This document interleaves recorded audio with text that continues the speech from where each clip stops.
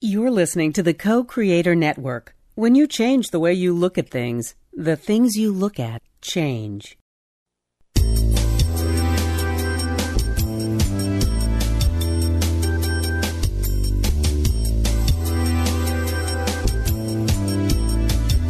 Good afternoon. Welcome to Why Shamanism Now, a practical path to authenticity with your host, Christina Pratt, Director of the Last Mask Center for Shamanic Healing. She's talking about how shamanic skills can bring us to physical, emotional, mental, and spiritual well-being, especially when nothing else can. Now, here's your host, Christina Pratt. Welcome, everyone, to Why Shamanism Now. This is your host, Christina Pratt, and I'd like to begin our proceedings here today by calling in the helping spirits to be with us. So I call out to the ancestors, yours and mine, to those people all the way back to the first man and the first woman. I call out to all of those who've lived well and died well and bring to each of us the legacy of all that is good and true and beautiful in our ancestral lines. I call out to the people that met the challenges of their time in a good way and who learned from it and want to offer that wisdom to the living so that the living are better able to meet the challenges of their time and to create a better world for those who are coming. So I call out to these ancestors who understand ever more intimately than our other helping spirits the challenges of being human. And I ask them to help us step up to that challenge and to bring forward the imagination and the love and the capacity that humans have that are rarely tapped in these days. So I ask these ancestors to help us to be better humans. And I call out to those ancestors in non-human form to be with us here today. And as we strive to be better humans, let us do it in a way that is good for all living things. And I ask these energies of nature to help us to understand our own true nature and how we fit in a good way to that great web of life. May we begin to be a creative force on this planet, not one of destruction.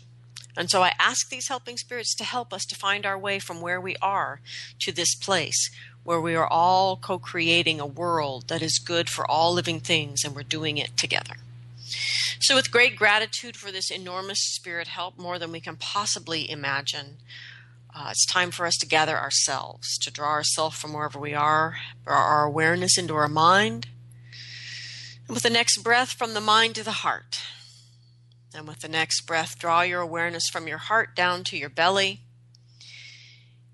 And then, from the belly, let us reach down and touch the earth. And let us pause for this moment and stop multitasking and doing 17 things at once. And just say thank you. To allow the gratitude in our heart to pour out to the earth for our life, for this day, for all that has been in your life that has brought you to this moment, for all that is and all that will be, and for all that could be. We ask the energy of the earth to feel our gratitude for the beauty and diversity and experiences and challenges and adventures that help to bring out that potential in who we are. And we are deeply grateful for the generosity in the earth's dreaming that allows us to make change happen as long as we are breathing. Anything, as long as we are alive to do it. And we give great, great gratitude to the earth for the wonder of life. And we will not take it for granted. And with this gratitude pouring from our heart as we move our energy down through all the layers of the earth, letting the gratitude pour out and touch each layer of the earth until we reach the very center of the earth. And whether you feel more inspired to visualize it as a fiery core in the center of the earth, or this place of the deep essence of stillness and darkness and silence, however you visualize it in the center, be there in the center of the earth, and experience this energy that is nourishing and replenishing and rejuvenating, that which restores, that which rises up to the surface of the earth and blossoms into the great abundance of this planet. And it is through that abundance that we all live. We all are deeply grateful for this essence energy in the center of the earth.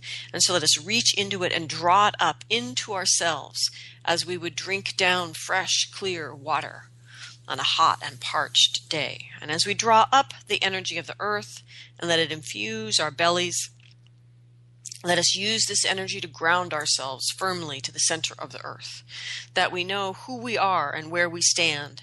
And from this, let us come to understand consciously what we stand for, what has meaning and value in our lives. And let us create our sense of place and home from this, our sense of belonging. And let us do this in a way that we are open to those who are different than we are, that we don't draw our sense of place and belonging from a certain place and certain people, but that we carry this sense with us deep in our heart, in our comfort with ourself and our place in the great web of life. We carry that sense of home with us, so we are able to open to others who are different and invite them in and learn to share their stories, to become bigger people by opening our hearts to those who are different than we are. And from this way, may we come into greater connection with all aspects of ourself, aspects of the world around us, and aspects of the spirit world.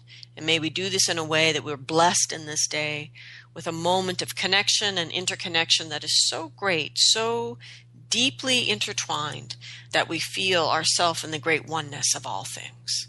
And may we take right relationship from that, with ourselves, with others, with the environment, and with the spirit world.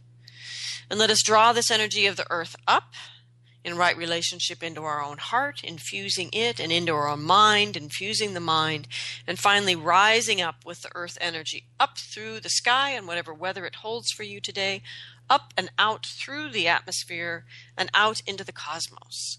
Imagine that your energy is caressing all the heavenly bodies and being caressed by them, that you are caressing the unknown and all the mysteries of our universe and being caressed by them. As you reach all the way to the highest power of the universe, and by whatever name you name it, in whatever way you conceive of it, do so. Connect with it and draw it down. Drawing into yourself, into your body, into your day, into these proceedings, drawing in this essence energy of blessings, the energy of protection and benevolence and all the wisdom of the cosmos coming into you and helping you. We call in this energy of commitment and devotion and inspiration and illumination. We call in all the beneficence of this universe. We call it in and take our place in that world as we draw this energy from our head down into our heart, from our heart down into our belly, and from our belly deep down into the center of the earth. And we become the meeting place of these two great and legendary lovers. This great love gave birth to all this experience of form as we know it. We give gratitude to these two and ask that big love to awaken the true spirit of our heart. And we ask that heart to open up and to open that crucible of transformation and call up the fiery passions of our belly that carry within them that original spark of life, that tiny piece, our tiny piece of that original spark. And we draw that passion for life up into the heart and draw down the crystal clarity of the mind that can look around to see how we can do it in our own time. We call these energies together and let them dance in the heart that they might produce one third energy, the memory, the sense, the understanding, perhaps even the clarity of why we are here, of our gifts, of our uniqueness. And may you reach into that very same human heart to find the courage that you need to do something, large or small, to bring your gifts out into the world and make them manifest. And we give great gratitude for all the spirit help that we have in doing this. May what needs to be said here today be said. May what needs to be heard, and may these proceedings go forward in a way for good that is good for all living things. And I am deeply grateful here at this point in the wheel of the year for all of you that make this show possible, for all the generosity. Without your financial donations, I would not be able to keep the show on the air because like everything else in our lives, there is some exchange of energy that is needed. And in this case, there is technology involved, thus there are bills. And I give thanks to you for helping me to be in right relationship with all the different parts of making the show available. Free, for anyone, anywhere in the world who can get onto the internet. You can go to whyshamanismnow.com to find archives for over 30 hours of shows. And same at iTunes and co-creatornetwork.com. And you can also donate through that website, whyshamanismnow.com, if you choose to. Any amount, large or small, it all goes directly to keeping the show on the air.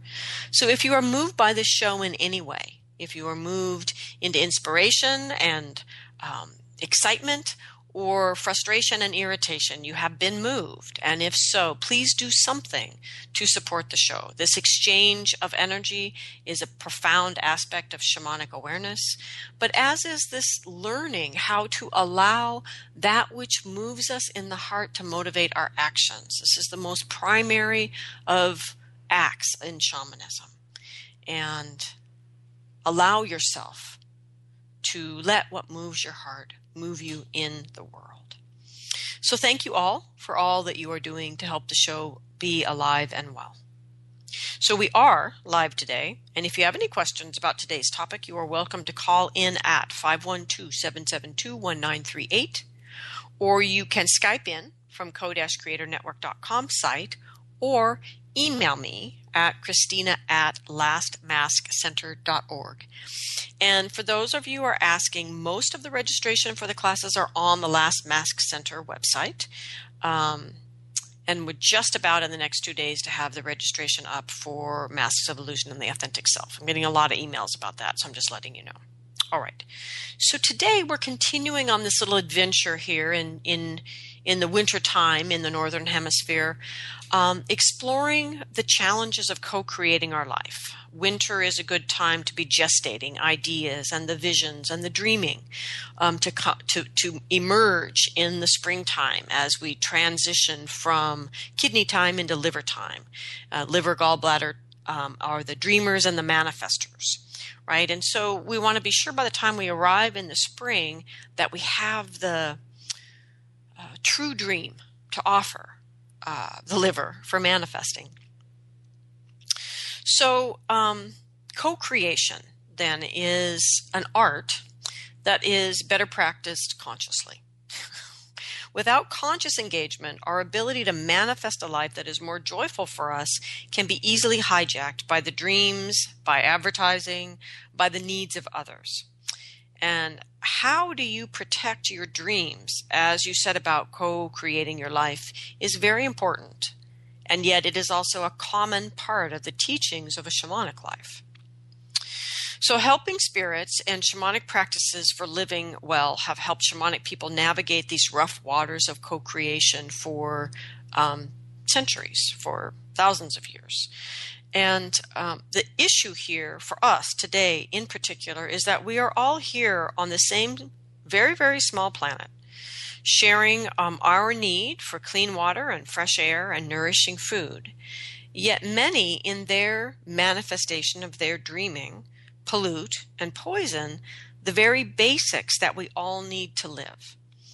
And they're doing this with the manifestation of their dreams. And it is too simplistic to say they're just hateful, greedy people.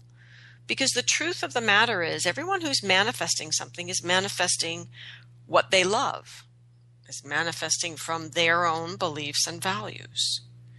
And it's important to recognize then the power of a fear-based belief system. It's important to recognize the power in the dreaming of people who are moving to manifest what they love when what they love are selfish loves. And so it's not a simplistic issue, right? So here we all are on this very small planet, and the question is, how do we manifest what is important to us when so many people are manifesting so many different realities that seem so contrary to the world that you might be dreaming of, right?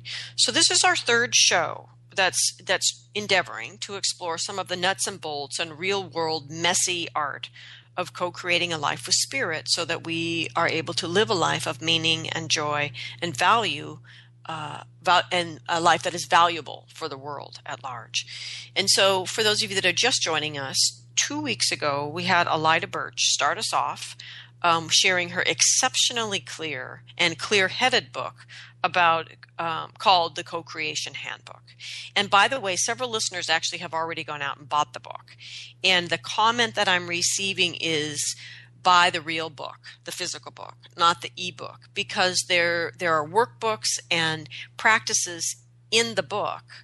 Even though it does have the audio piece to it, the audio download, there are practices in the book and worksheets and ways to work with it that are just easier if you have a physical book.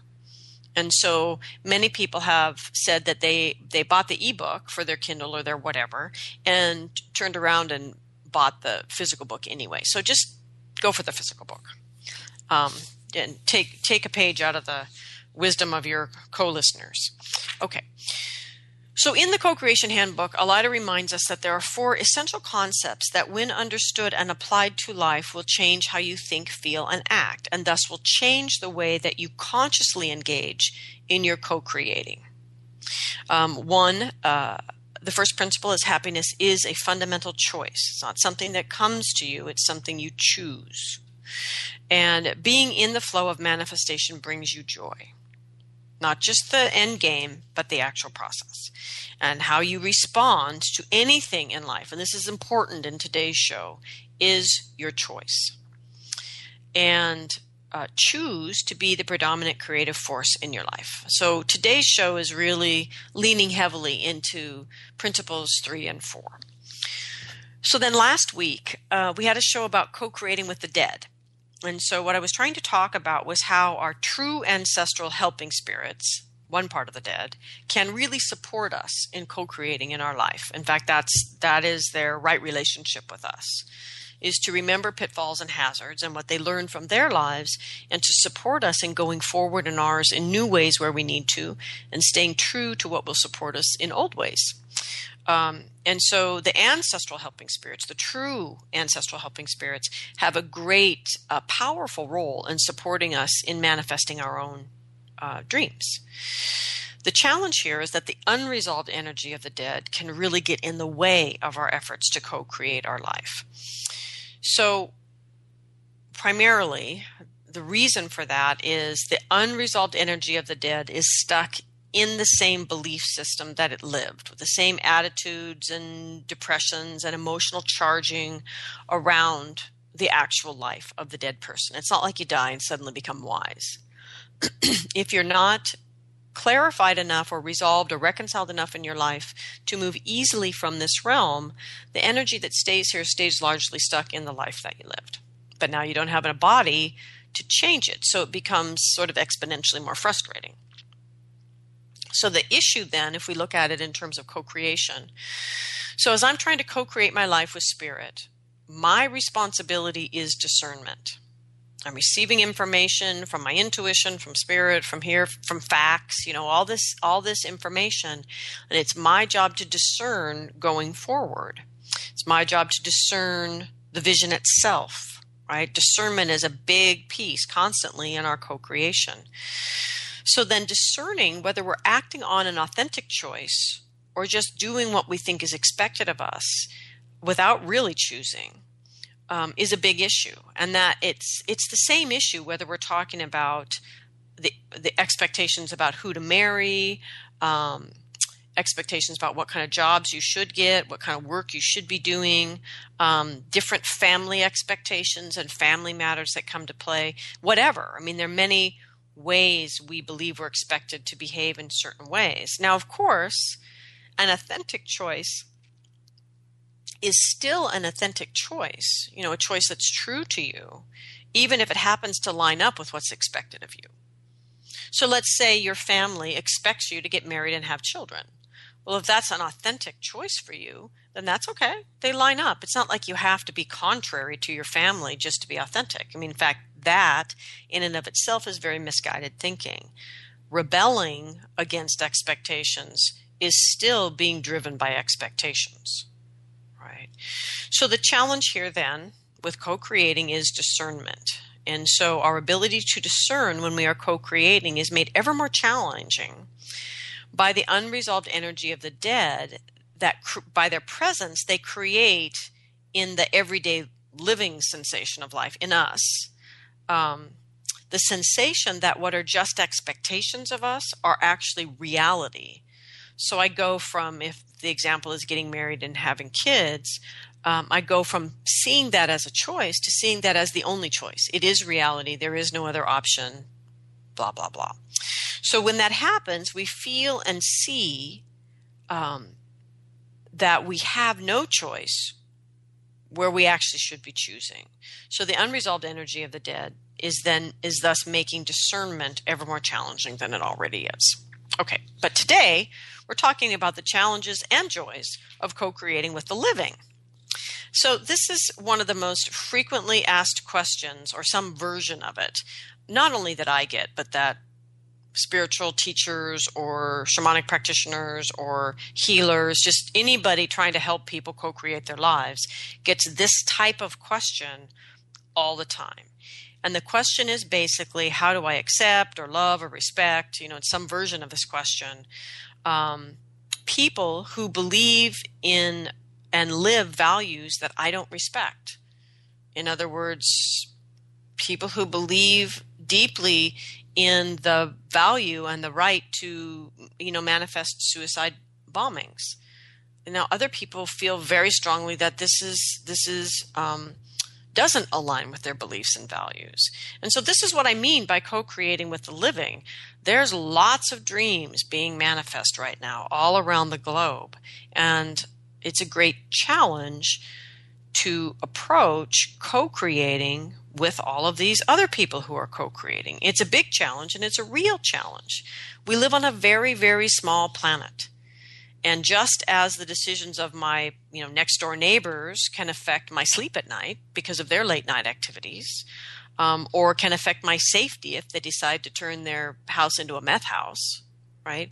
People right next to us affect us, but entities near us affect us, like businesses, and their choices affect us. And then ultimately, of course, the decisions of countries affect us, particularly when they allow businesses to fundamentally damage the earth or to waste resources that we all need to live. Back to the ever so critical resources of fertile soil, fresh water, clean air. So how do we blithely talk about co-creating your joyful, meaningful life when everyone is co-creating a reality from his or her own beliefs, conscious and unconscious? How can we possibly do that? Well, because we have to. We must talk about it because that's the reality of our life. That we are each always co-creating, consciously or unconsciously. There's no not co-creating. There's just conscious and unconscious co-creating. And everything is connected. So we need to get on board with the big dreaming, as in the big dream that began at the very beginning. And whether you think it was God's word or a dream of the great, vast, no space, no time, nothingness, it doesn't really matter how you think it began. The point is, a big dream began, and it was a dream of life. And that we need to align our dreaming and our co-creating with life. That's our responsibility as humans, to be the manifestation of the big dreaming that we were born to be. Nothing in all the world is more dangerous than sincere ignorance and conscientious stupidity. And this is a quote from Martin Luther King, Jr. Martin Luther King Jr. was a great teacher in his modeling of how to co-create the dream that is living through you.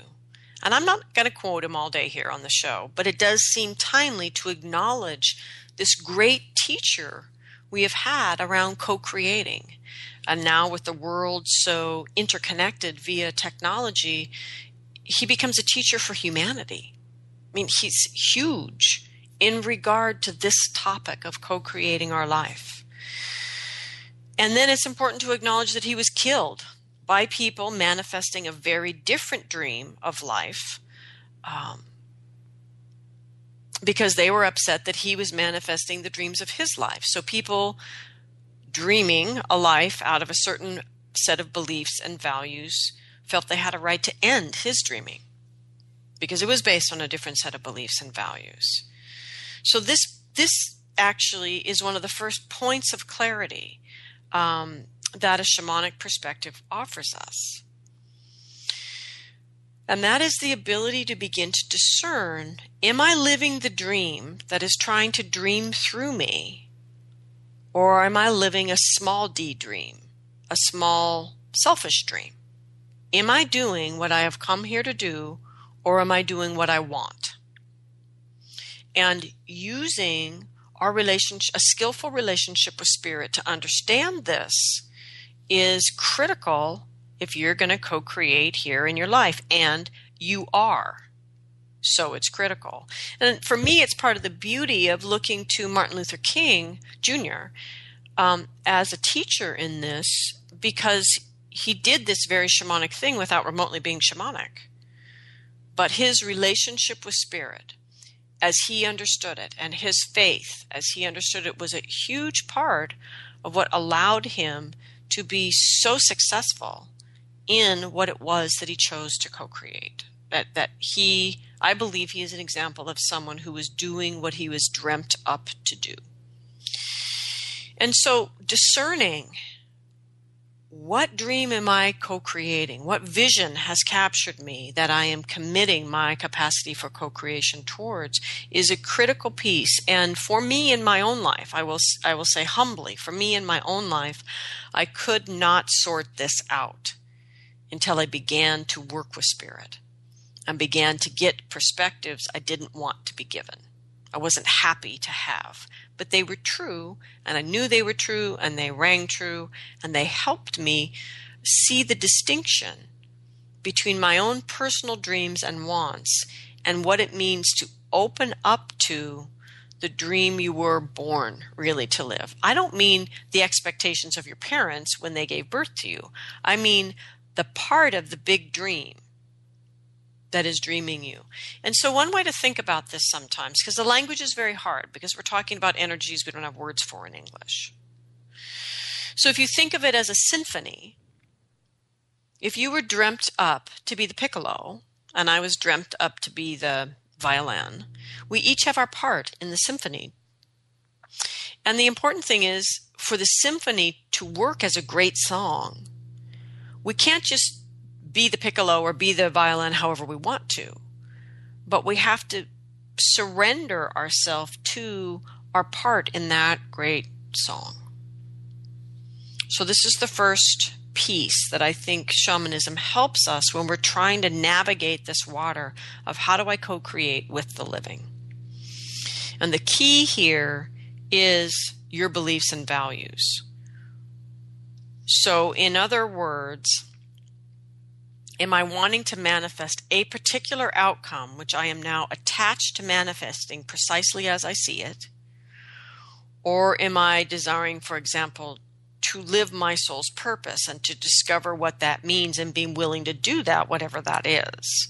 So are you manifesting a dream of life that will be good for all of life? It's one way to think about this. Or one that is good only for this particular time. So, in other words, those who are dreaming the dream of fracking have decided that having natural gas available to us at this time and preserving the way that we live versus a dream of conservation, perhaps, is more important than the future, than what this dream creates, what the manifestation of this dream creates for the future. So it's a dream that serves the time, but not future time. Another issue is your dream serving all of life or just these particular people? I mean, does it serve humanity and all of life or just these particular people or just people and not the rest of life?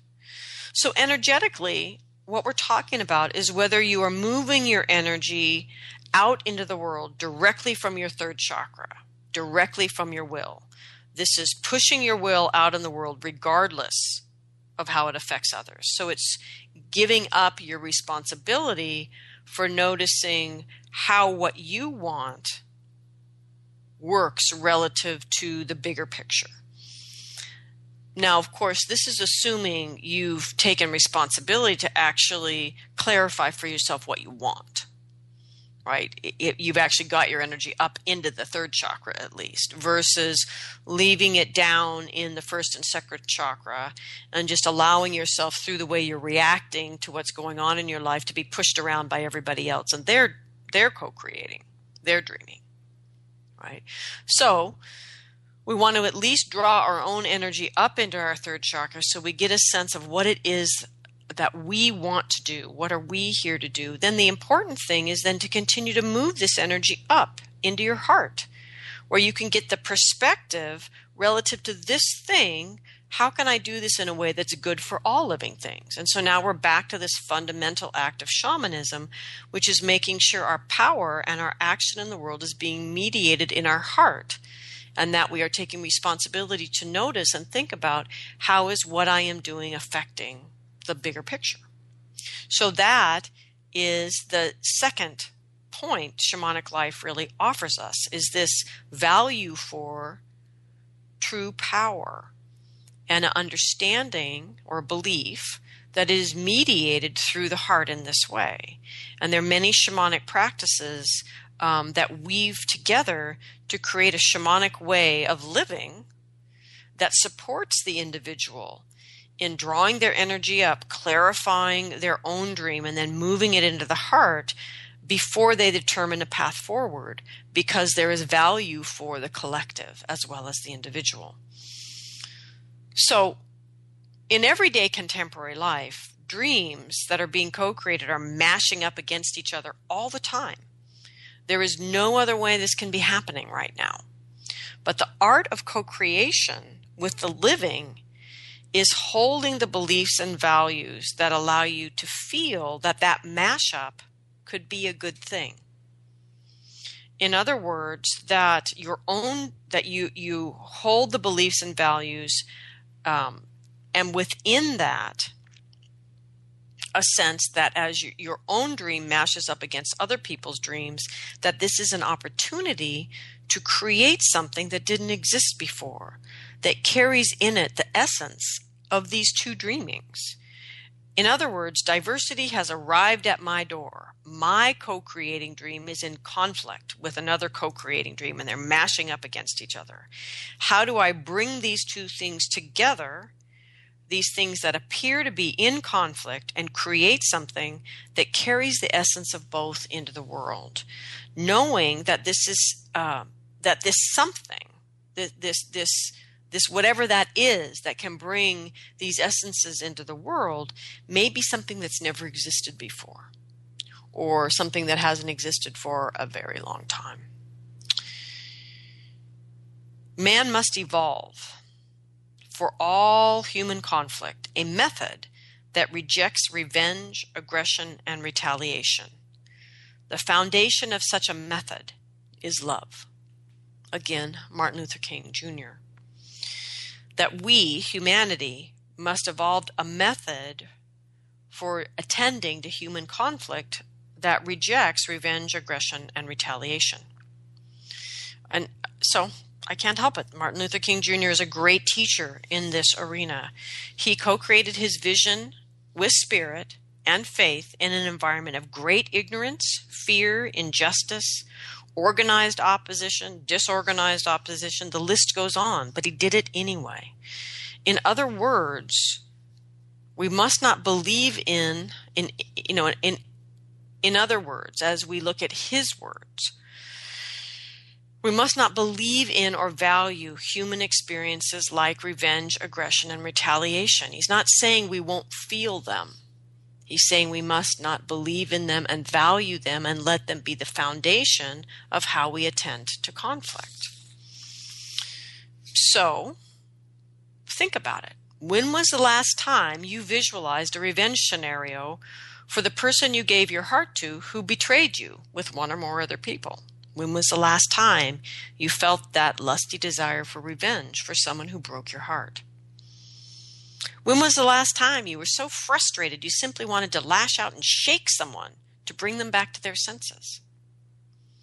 When was the last time you wanted to retaliate against the injustice caused by an evil like racism in America. These are examples of revenge, of aggression, of retaliation. And the movement towards them, the impulse towards them is very human. But it is our choice how we respond.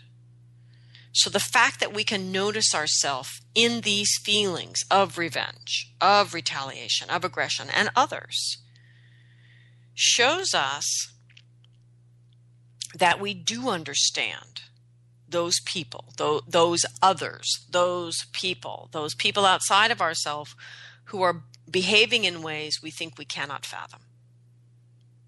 The truth is we can, because they are human and we are human. And the last time you felt a revenge scenario or so frustrated you want to shake someone, I don't know, it's probably yesterday, right? I mean, we know inside of ourselves precisely how those others, quote unquote, can do what we think are horrible, these things we see them doing.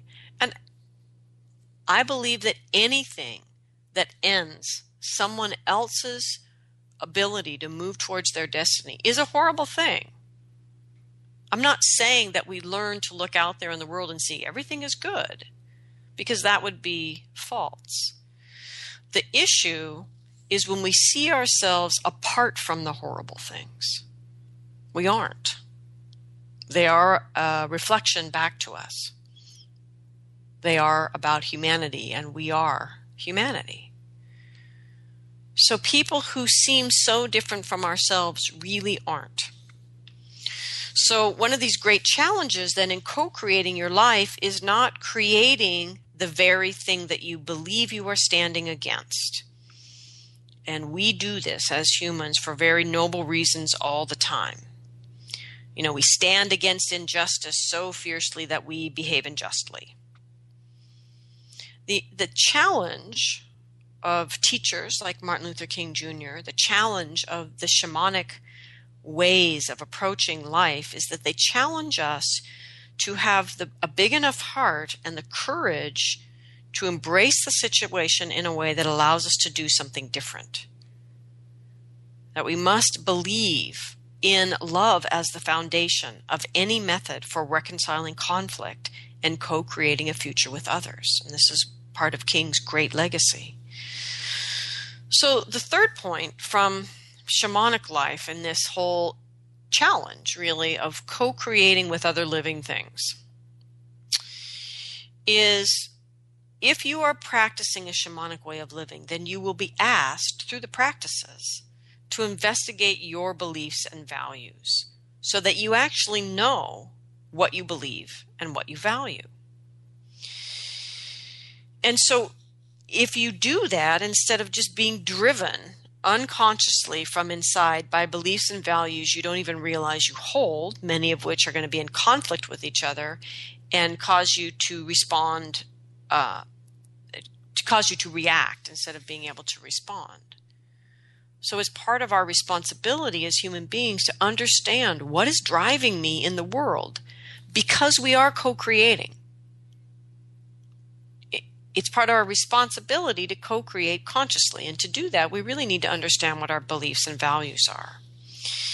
And so, for example, from a shamanic perspective, and this is going to bring us back around to this challenge people have, which is essentially, how do I love and accept those people I believe are doing horrible harm in the world?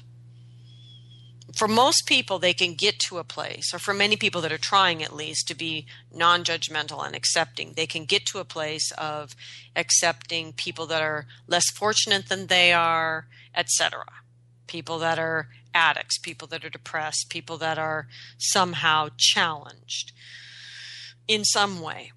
Then people can find compassion for that and acceptance. The challenge a lot of spiritual practitioners have, or just people trying to live consciously have, is having that same kind of acceptance and embracing of people that are doing horrible things, people that are ending the capacity for others to live their destiny. So, one way to approach this is shamanically. So, the way we would get there through basic shamanic beliefs is that in the beginning, long before there were even universes. When there was really nothing, there was a dream, and love is at the origin of that dream. So love is a vast and really sort of unfathomable cosmic thing. It is the origin. It is not these little sort of puny romantic ideas that we have. Not that those aren't wonderful and don't bring great joy and passion and beauty into our lives, but love is way bigger than that. Love is beyond all conditions. And so from a shamanic perspective, there's an understanding of this inherent energy in the beginning of all things. And that energy, in its effort to manifest this complementary dualism. In Taoism, we would talk about the yin and the yang of things, right? In Hilary Webb's in the show with Hilary Webb about her book about complementary dualism in Andean shamanism, we're talking about how this awareness that duality is not an aggression or defiant against itself, but that the dualism itself is what life comes out of, is this dance between these two complementary energies.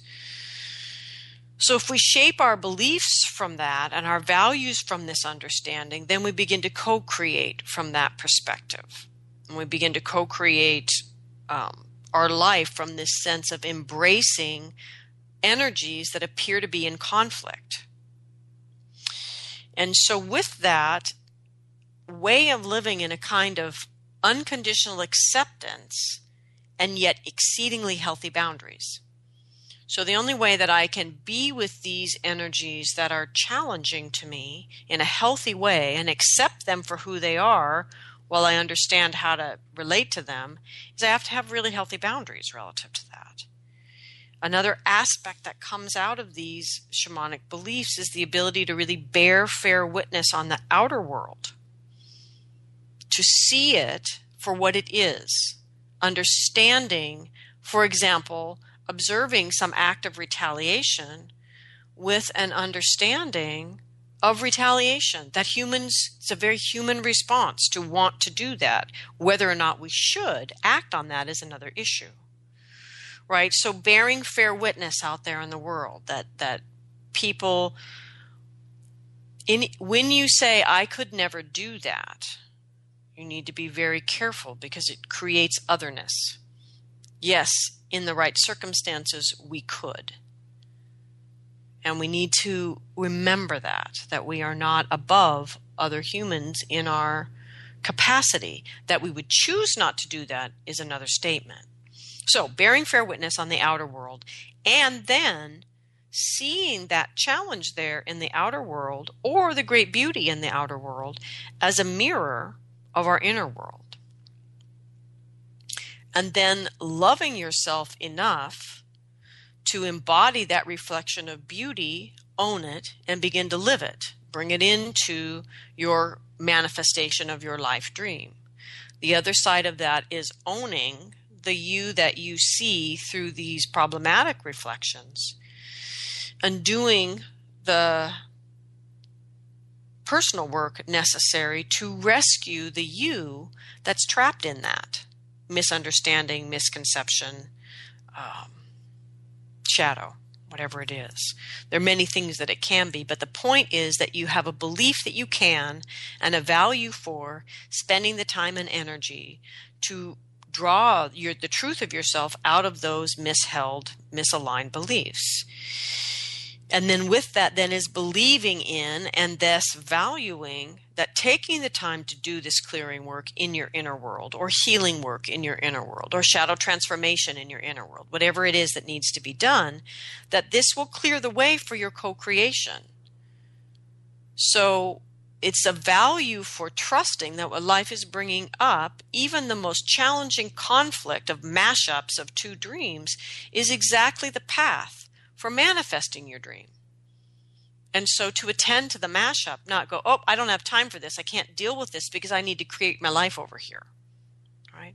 But that's all happening again in this balance between the acceptance and the boundaries. Right? right? So what comes from this then, as you restore your relationship with yourself, is you're that much better able to model what you believe is right action. You're better able to radiate love in its non-personal form as this origin energy, and better able then to kind of point the way to something different for people who insist on co-creating a dream that is, ending the lives of other people, for example. And important in this is that you protect your heart at all times, because it's important that we protect what our hearts want to create. And I don't mean this in a simplistic fuzzy bunnies sort of way.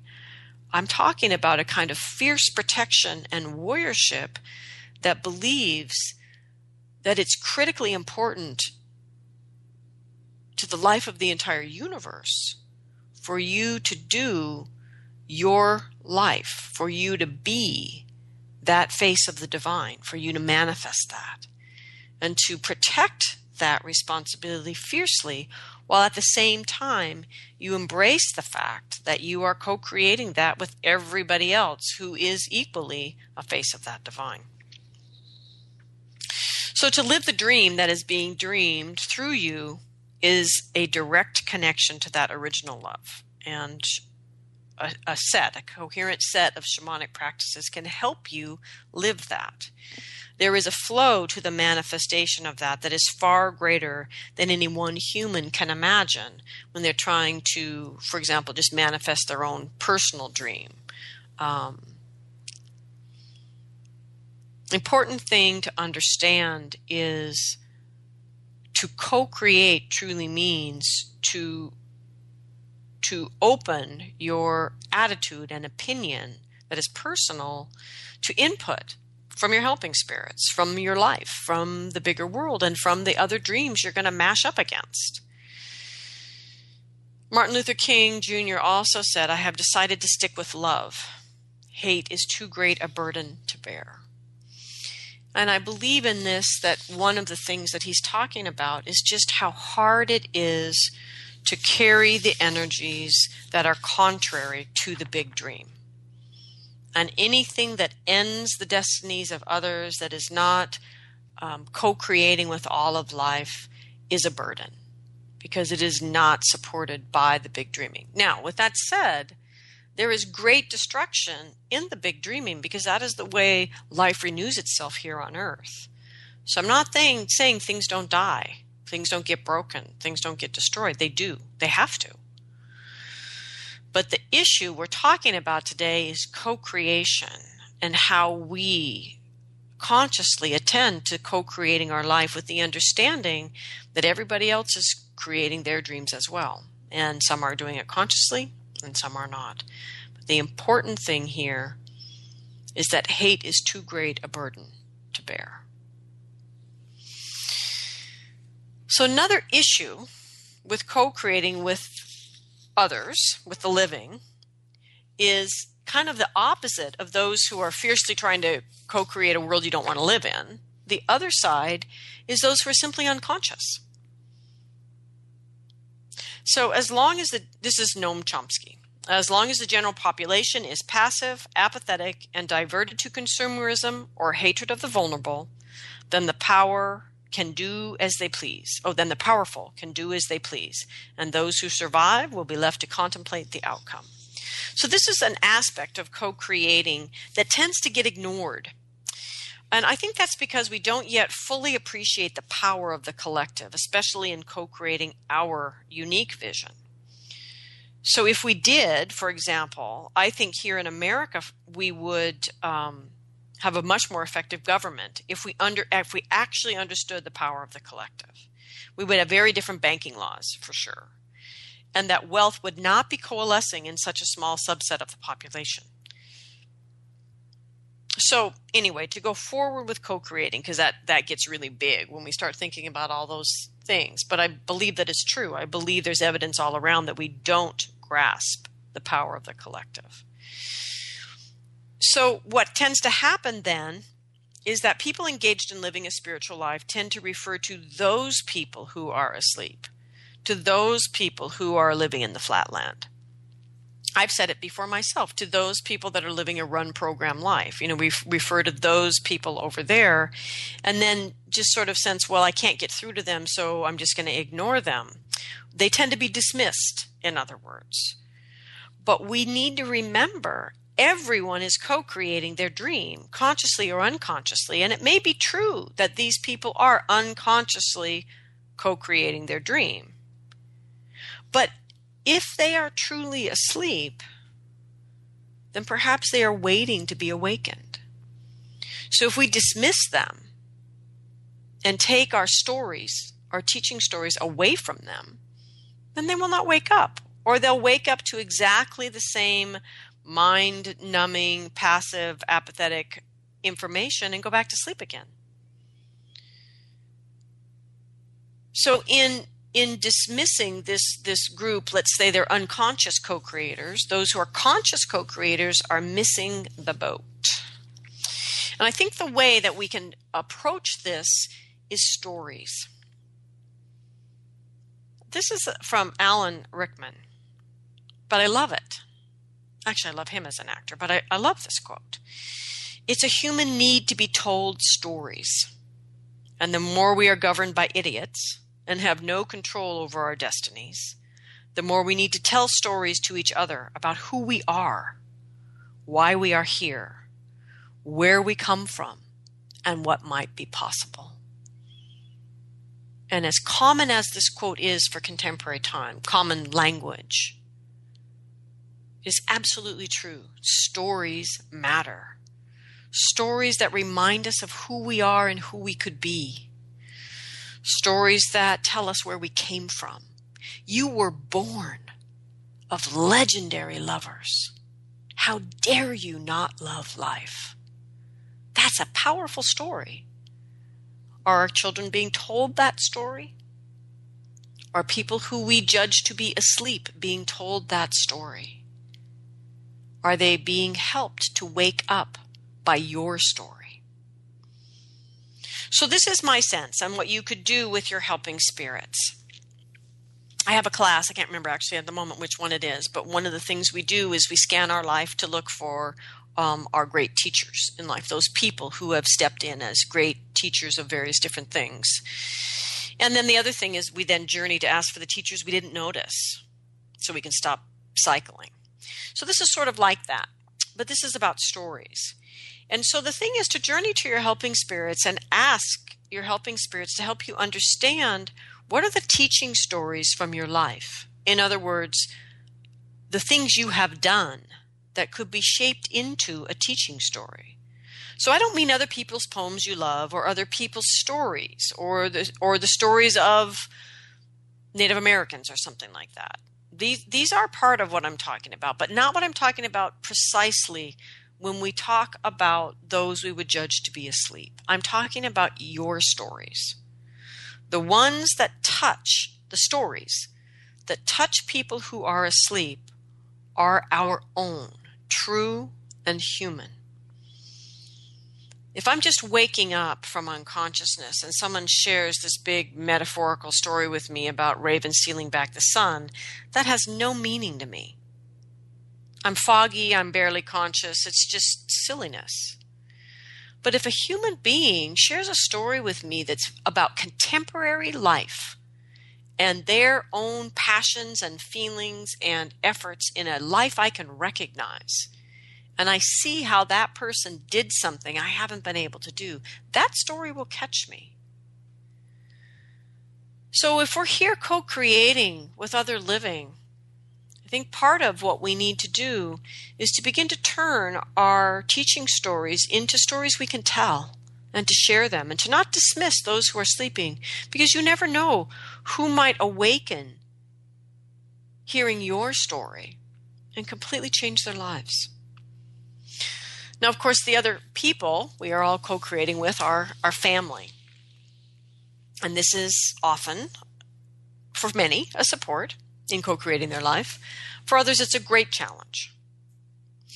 And that's largely because those that we love have expectations, assumptions, and beliefs about us, and we love them. It's much easier to deal with people that have expectations and assumptions and beliefs about us that are not aligned with us, that we don't love. It's harder when they're people we love, people we want in our life, people we want to love us back. And so the challenge here is for you as a mature practitioner, as a mature human with shamanic practices, is to explore what the expectations are that others have of you and how that challenges you. And so one thing to explore in yourself is, do you truly need your family's love and acceptance? And if that is the case, then you have some work to do with your own inner selves from your childhood. And there's a lot of shamanic practices and teachings and healings that can assist you in getting to a place where you need your own love and your own acceptance. You would like theirs, but you can love them even if they can't give you love and acceptance. Because the truth is, as an adult, in co-creating your life, what you want is to be able to love your family. That's the adult expression. And you can love them no matter who they are. Needing their love and acceptance is a whole nother issue, and they're not the same thing. So this is an important thing to be clear where your beliefs and values are. If you believe you need, your fathers to be proud of you, or you believe you need your mother to be happy, then those beliefs are going to drive your co-creating. But if your belief is simply that you love your mother and your father and you accept them as they are, and equally you love yourself and accept yourself as you are, then you can find a way to co-create your life and love them. And the more you model the truth of who you are, the easier it is for the people that love you to find their own path to being connected to you. And one thing I didn't want to lose the time to talk about was the actual joy of co-creating with the living. That when we actually are with people who share beliefs and values, or at least share the vision they want to go toward, it's unbelievably joyful and frustrating and challenging, but ultimately we move into a realm that is unimaginable. We move from a place of, I need to manifest my soul's purpose through my vision and co-create my life, to recognizing in my efforts to be part of this group that is wanting to live what the dreaming has dreamt them into existence for, I touch my own gifts and get ever more clear in my ability to manifest my dreaming. And that there is a synergy in that relationship between being part of a community that is co-creating a vision together, that is manifesting the dream the community has been dreamt up to be. There is a synergy between that and an individual co-creating a life that allows them to bring their gifts and blessings in. And I just got back from a weekend with my student community, literally doing an enormous ritual process over 30 days of releasing our visions of our community, releasing our fears of our community, completely clearing the slate, calling in a center with heart, for these are the things that we believe and value, and then opening up to dance. The dream, the big dream, is dreaming of us as a community. And through that dance, I was reminded, and I danced along with them, I was reminded that the dream the dreaming has for us is so vast and so much larger that we grasped through the dancing as it came through in our dance the tip of the iceberg, and we could barely articulate that. And so the beauty of being involved in a collective manifestation as well as a personal manifestation is we get reminded where we are failing in our imagination. And we get inspired to open up again and to see that there are ways things could happen and the whys that things should happen that we never imagined. And that by co-creating with the living, we are actually enabled in a good way to co-create for ourselves. So I want to thank my community for a great weekend and thank the ancestors for gathering around us. Thank the earth below, the sky above, and the heart that unites us all. There are many classes and adventures for 2015 now on the Last Mask Center website. You can register for most of them directly through the website, and within the next probably 48 hours, you'll even be able to register for Masks of Illusion on the website. So coming up soon in March is Healing the Ancestral Lines here in Portland, and Masks of Illusion will happen in July. Oh, and I believe the clearing class is happening here in Portland in April. So fun to be had by all. So everyone enjoy your week co-creating with the living.